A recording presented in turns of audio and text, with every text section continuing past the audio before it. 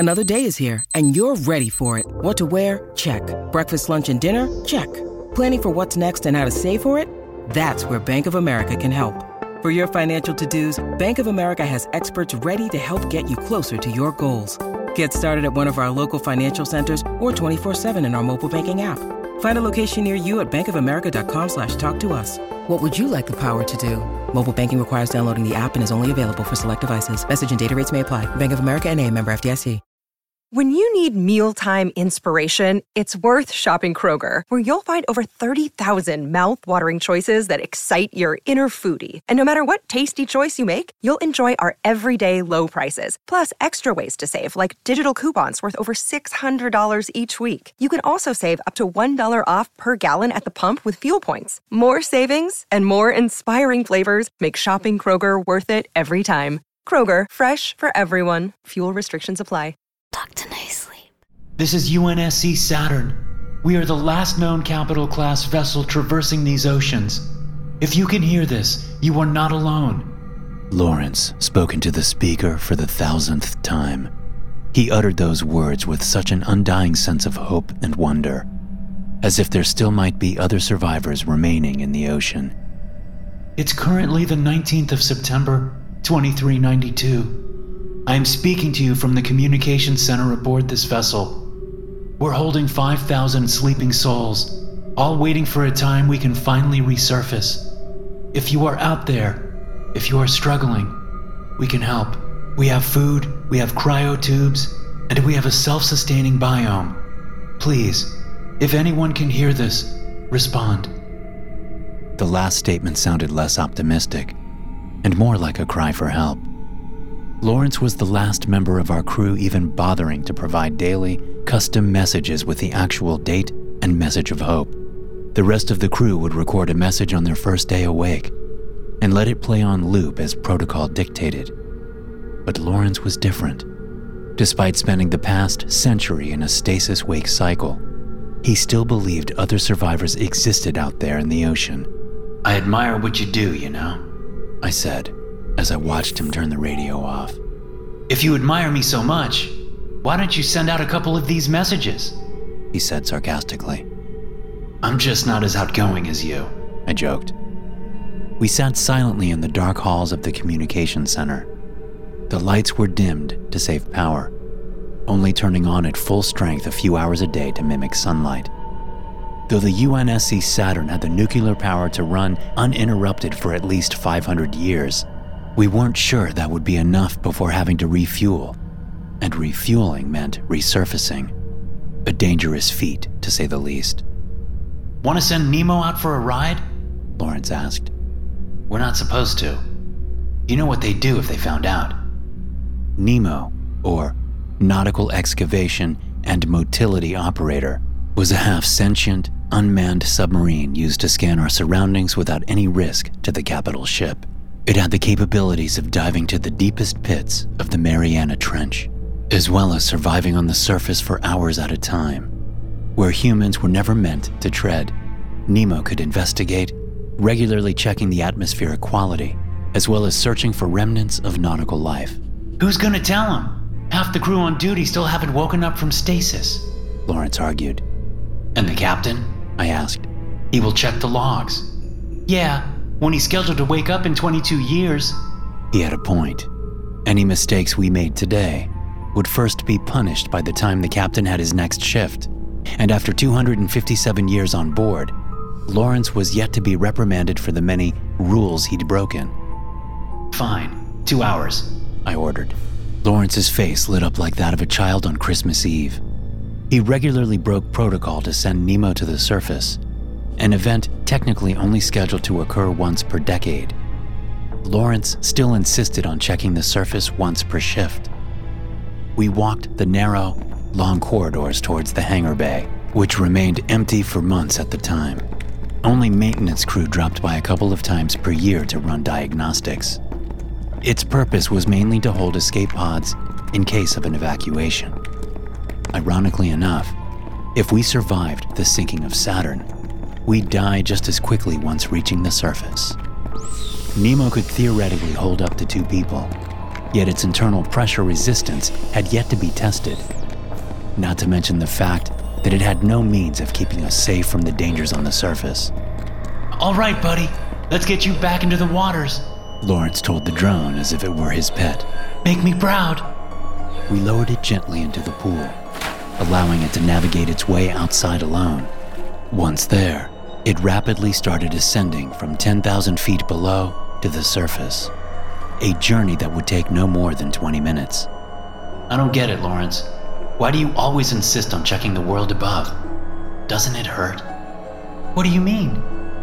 I mean, it's a constant reminder of what we lost. Why do you constantly keep reminding yourself? I asked. I don't remind myself of what we lost. I just remind myself of what we're fighting to get back, he explained. Nemo sent a live feed from its cameras, displaying little more than darkness in the abyss below. Even if we turned its powerful lights on, we'd be met with little more than a lifeless abyss. Only once it breached 3,000 feet might we get lucky enough to see light from the surface. I looked around the hangar, wondering if the escape pods would be able to hold all 5,000 souls within Saturn. Lawrence, on the other hand, was fixated on the screen, showing nothing more than darkness. I knew he was looking for signs of marine life, but we all knew there was none to be found. Lawrence just hadn't accepted that fact yet. Before long, Nemo had caught the first rays of broken sunshine, penetrating the shallow parts of the ocean, and as always, a look of wonder appeared on his face. Yet, all we could see during the ascent were bubbles and refracted light. Then it breached the surface, wobbling in the ocean before finally producing a clear picture. I didn't care to look, yet I felt obliged to do so. We were 100 nautical miles from the coast, meaning we were left with little more than murky waters around us. The sky above was pitch black, and the sun shined brightly. Without an atmosphere, there was nothing left to refract the light, leaving us absent the brilliance of a blue sky. See? Nothing. I let out with a sigh. The world is dead. Let Nemo do his job, Lawrence interjected. The vessel would make readings of the atmosphere and measure the radiation levels coming from the sun. Once the numbers started coming in, Lawrence let out a chuckle. Would you look at that? He said. Oxygen levels are rising. Carbon dioxide levels are dropping. His last statement caught my attention. For the past 2 centuries, not once had our vessels detected a change in oxygen levels. It wouldn't just spontaneously produce itself, which meant a living organism had survived the extinction event. Check the numbers again, I demanded. It's not a glitch. We've got oxygen. He was right. The oxygen levels had risen by 0.1%, which wasn't anywhere near enough to sustain human life, but it was a start. We practically jumped from our seats, embracing each other in joy and shock from our discovery. I told you, Lawrence insisted. His undying high spirits had just been confirmed, which would turn him into an insufferable optimist. But I couldn't help but smile. It was a day to celebrate, if only the rest of the crew had been awake to share in the good news. All right, bring Nemo back down.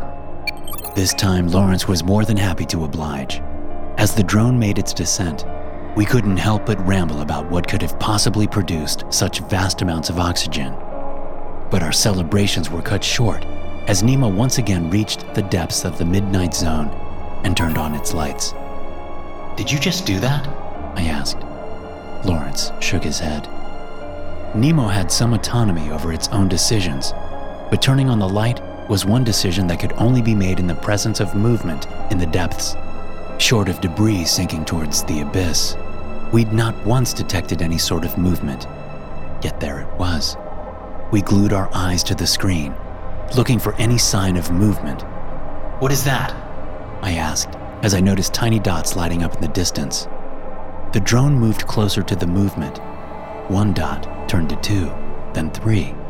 Before long, 1,000 blue lights lit up all around it.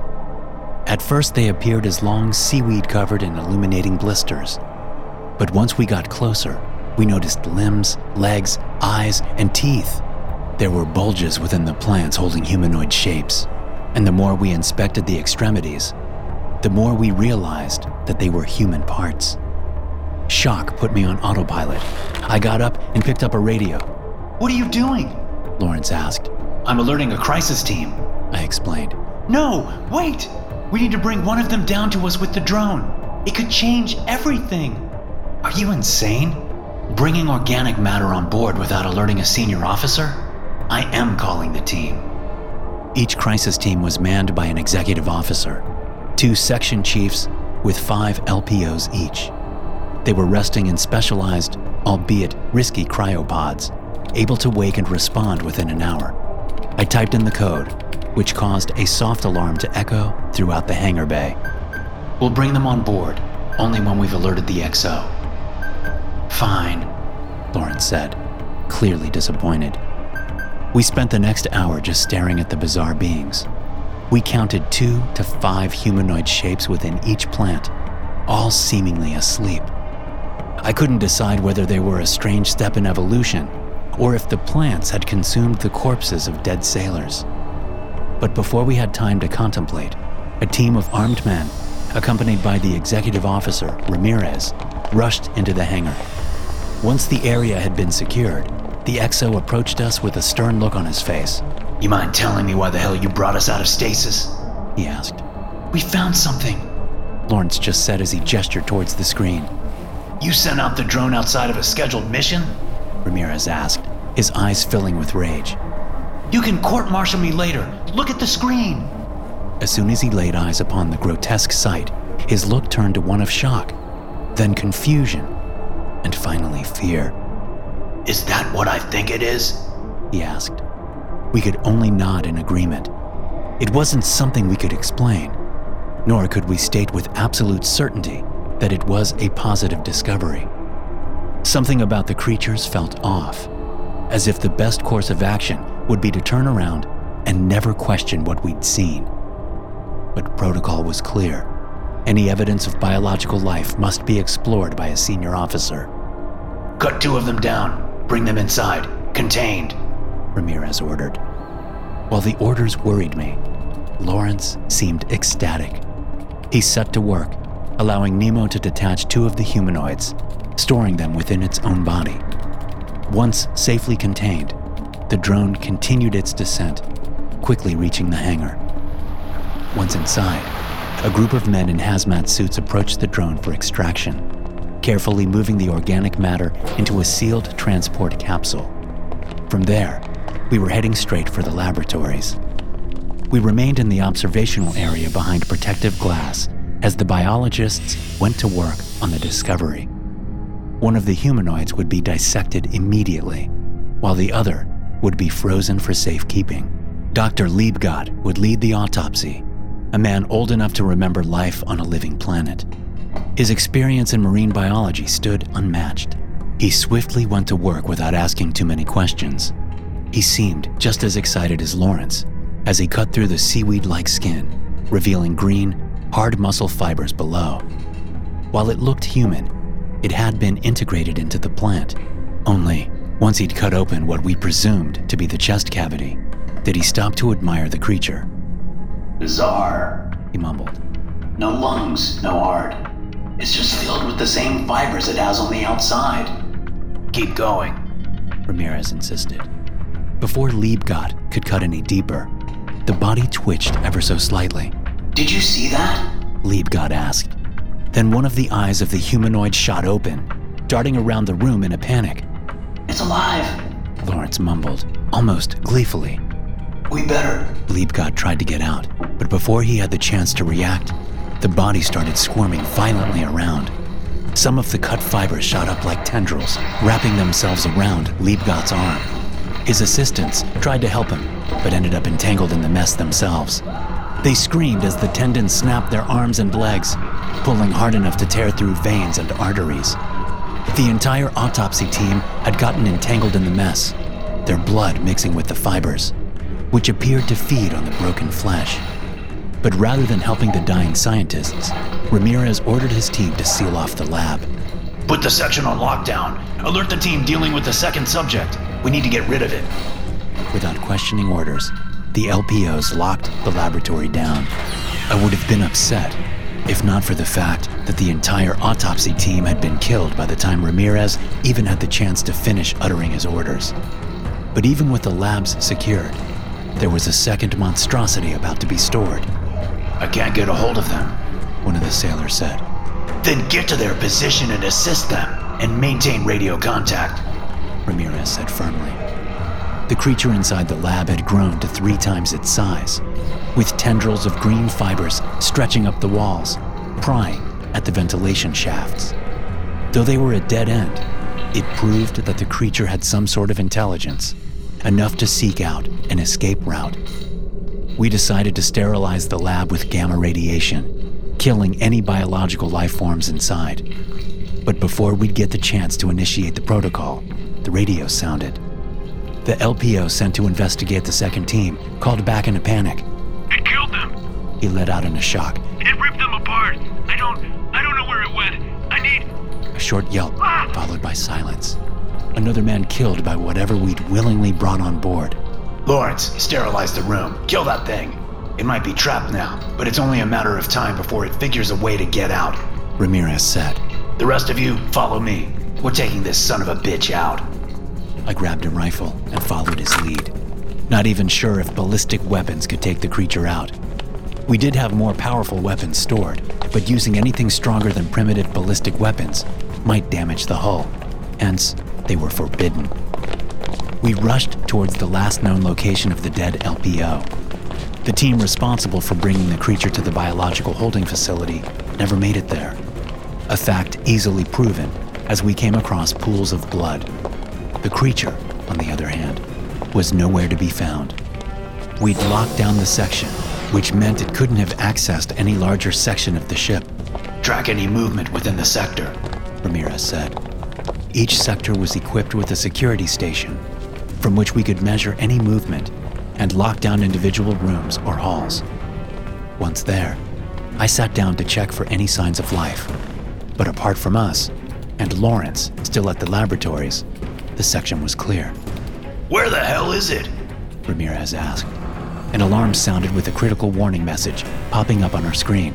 Warning, cryopod failure. All technicians report to the cryo bay immediately. It hit me then that we'd locked down the sector too late. The creature had already made its way deeper into the ship by the time we'd sealed everything off. It had reached the cryo bay, which meant it had thousands of victims to feast on. Oh God, we're too late, was all I could utter. We need to go to the armory. We need better weapons, Ramirez said. And sink the sub? I interjected. Either we kill that thing with any means necessary, or we lose every single person on board this vessel. We are beyond protocol, and that is an order. He was right. We either died being consumed by that monstrosity, or risked drowning ourselves. But only one of these options gave us a sliver of hope. I decided to call Lawrence to give him a heads up. Lawrence, can you hear me? I asked over the radio. I'm sorry, he mumbled back. What do you mean? What's going on? I couldn't kill it. I just couldn't. It got out. In the background, I could hear the distinct sound of flesh being torn apart. Lawrence, are you hurt? It got me, he said, his voice getting weaker with each uttered word. No, come on, fight back! I yelled back. Silence. Lawrence was dead. A fact I didn't need to confirm. But if that thing had escaped the lab, we had no direct path to the armory. I rushed to alert Ramirez, but by the time I reached him, I heard gunshots echo through the halls. There it is! One of the sailors yelled. The bullets shredded through the aquatic flesh, but did little to slow the creature down. It jumped from marine to marine, cutting them down with little effort. Someone called for a retreat, but in the chaos, I couldn't figure out who it was. I kept firing as I ran for my life, leaving the fallen to fend for themselves. Ramirez took up a defensive position outside the communication station, covering for me as I ran inside. As he tried to enter himself, the creature grabbed onto him. I took his hands and tried to pull him free, but the creature swiftly gutted him. Let me go! Save yourself! He coughed up as his lungs filled with blood. He shoved himself free, grabbing onto a pistol, firing off a few rounds as he was dragged away. I sealed the door, knowing it would slow it down at best. Only when I dared to slow down did I realize a large chunk of my leg was missing. I was bleeding out, slowly but certainly. Like the rest of the crew, I would be dead within the hour. So here I am, trapped in the darkness of the communication station, sending out a custom message like Lawrence always did. Unfortunately, this message is not one of hope and salvation. You will find no sanctuary here, no safety, no chance for survival. No, this is a warning to stay away. If you detect the UNSC Saturn in the depths of the ocean, don't try to help us. Don't scavenge for supplies. If you see us, turn around and leave. Don't let the infestation spread. This will be my last transmission. Current date is 20th of September, 2392. May God have mercy on you all.